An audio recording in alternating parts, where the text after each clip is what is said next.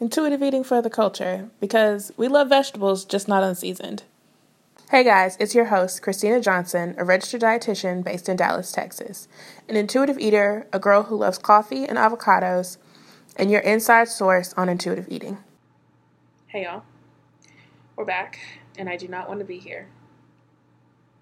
I don't really want to be much of anywhere right now, for just being honest, but I'm still showing up. I'm showing up because that is what I do. That is my honor. It is my duty to show up. It is my honor to be a voice for those who feel like they are unheard, and not to take the mic from them, but to give them a platform. And when I started this podcast, I intended it to be a space for Black people, for people of color, for people who did not see themselves represented in intuitive eating. And today is one of those days where I feel like my Blackness is going to take precedent for all of the things, all the roles that I fill.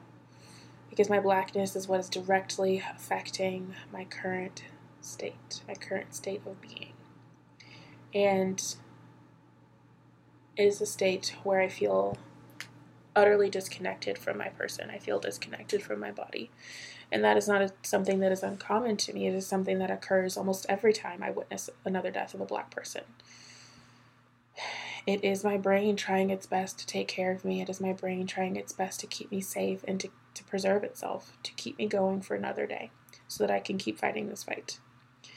And on those days, which sometimes blur together like they have blurred together for the last week, it takes extra effort, it takes extra care in order to keep nourishing myself. Because when you are disconnected from your body, you don't feel hunger cues, not the way that you would normally feel them. They are very dull, very muted, if at all. And when that is the case, it becomes pretty unlikely that we're going to honor our hunger if we are not actually feeling the hunger. And so we eat on a schedule. It becomes mechanical. It becomes robotics. And that is no less intuitive. That is just as intuitive because I'm trying to take care of myself in the best way that I know how. In those days, like right now, when they are starting to blur together, I make an extra effort to go to bed. And I go to bed, one, because she is exhausted. Your girl is tired. As I would say to my friends, I'm tired. But also because this level of anxiety, this level of unease, this level of unrest is awful for your health. It is awful for your heart, for your blood pressure. It is awful for your brain. It is awful for your health. And when I know that, I'm going to be extra diligent about going to bed to give my body some semblance of routine, some semblance of normalcy, so that maybe, just maybe, my heart can go on for another day. And like our hunger cues, we are likely not feeling our thirst cues the way that we should, and so I take extra effort to hydrate. Because again, it is a lot of emotional energy used to maintain this state of being. And so, if you are like me and you are in this current state, I first want to say, I see you, and I am sending you a virtual hug, but I am also sending you some rest. I am sending you a blanket and a pillow and a bed to just sleep for a hot minute because we're tired. I am also here to remind you to nourish yourself. I am here to remind you to drink some water if you have access to clean drinking water. I'm here to remind you to take a nap, to take a rest, to go to bed. Go to bed. This fight it's not a sprint, it's a marathon. And we cannot get there to the other side by exhausting ourselves and wearing ourselves out. And so I'm here again to remind you to eat. To eat, and no, it does not have to honor your cravings right now because you probably don't even have any. It does not have to be overly satisfying again because if you don't have a craving, it's hard to satisfy a craving that you don't have.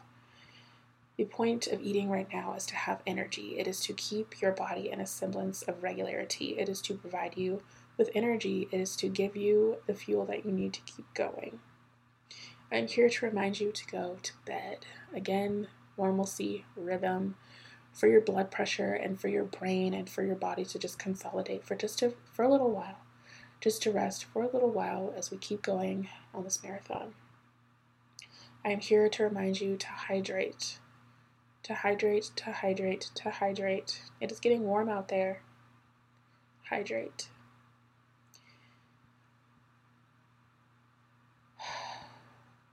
It's exhausting.